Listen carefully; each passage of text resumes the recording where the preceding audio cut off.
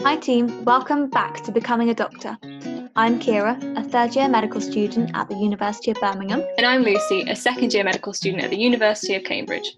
Welcome back to our podcast series where we bring you honest insights about life as a medical student, discuss current affairs, and talk to guests to inform and motivate you on your journey to becoming a doctor.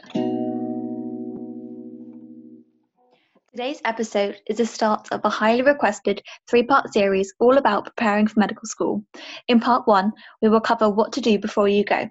This will include finances, accommodation, any occupational health requirements, and what to do in the summer before you go. This is also something very useful for other prospective applicants, not just for offer holders, as it's really helpful for narrowing down your list of medical schools.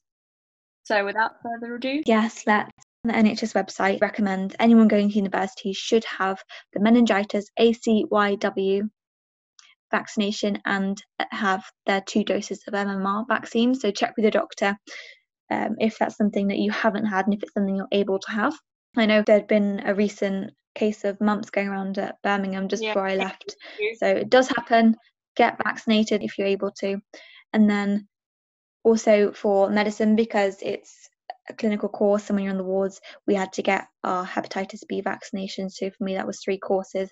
I had to pay for my vaccinations, and that was around. I did, because my GP wouldn't do it for free. The university wouldn't sub us, so it was around £120 for my 3 Hep B vaccines, and my Men ACYW. I think I had to pay for that one as well. Well, at university, for us at least, we have an occupational health service. So they email us saying you need this certain vaccine, or you need to come in and talk to us about this specific health condition that you have, so that they're able to support you throughout your course. So occupational health got in touch with me and said, "Hi Lucy, you need to have your Hep B course." And so all of the vaccination was delivered through the university and was completely free. And I know that when we get our That's good. Yeah, we also have to get BCG vaccine for tuberculosis protection.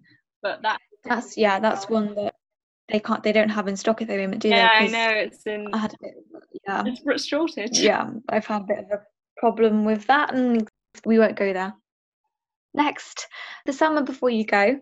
Just wanted to, some of you might be thinking, gosh, what should I do? I need to plan out my time, make sure I achieve lots. First of all, absolutely use it as an opportunity to relax. You've been working flat out towards your A-levels, and even if you haven't sat the exam, I'm pretty sure you guys will have done some fantastic revision and put yourself under a lot of pressure, so do take time out to relax. Yeah.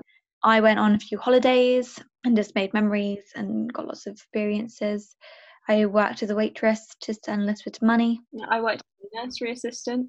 I looked after 3 to 6 month old babies for 2 months, and it was the best 2 months of my life. Yeah, I think people don't realise that, unfortunately, it might be a bit depressing, but you get less and less holidays as the years go on. So in first and second year, I had quite long summer holidays at university, whereas in third and fourth and fifth year, I get like 2 weeks every 3.5 months.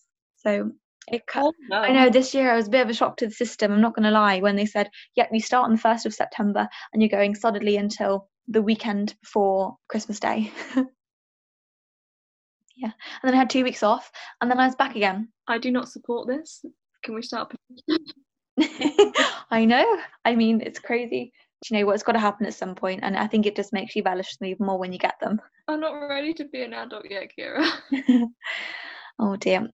Other things you can do is volunteering at summer camps. Yeah, so there's a great company called Over the Wall, which runs summer camps for children with illnesses and very serious conditions, and so that's a great company that you can volunteer with. I definitely recommend looking up their website.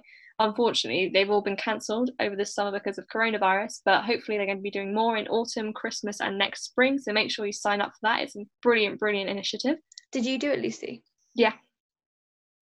How long is it for? Is it like just a few weeks, or? So sometimes they do weekend camps, or they do so there's different. Oh, that's really manageable. Weekend camps, they can do week camps that are normally 5 days. You normally turn up a day before all of the campers arrive so that you can help get things set up.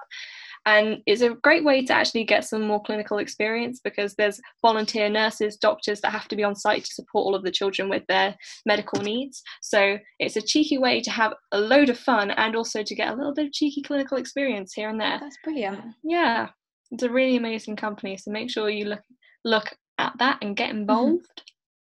Fab. And then There might be some pre-reading that your medical school gets you to do. I didn't have any to do, thankfully.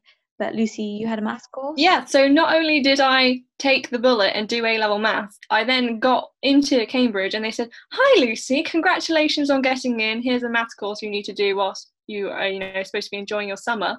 Enjoy."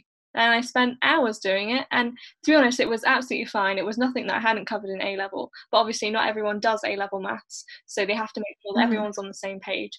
So I think my main tip is, if you haven't done A-level maths, it doesn't really matter that much. Friends that haven't done A-level maths haven't struggled. Yeah. But if you haven't done A-level biology, then it might be a good time to catch up on the basic things that are covered in A-level. So some physiology and anatomy, like respiration, metabolism. Yeah. Not necessarily loads of details. I'm not asking you to memorize enzymes, because God knows I hate that.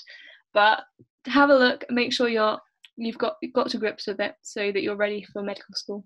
And one final thing you can do is learn to cook. I promise you, you'll thank yourself later if you're able to cook at least, say, like 5 meals under your belt, and then you can bulk cook, put it in the freezer, and you'll be good to go at university. Yeah.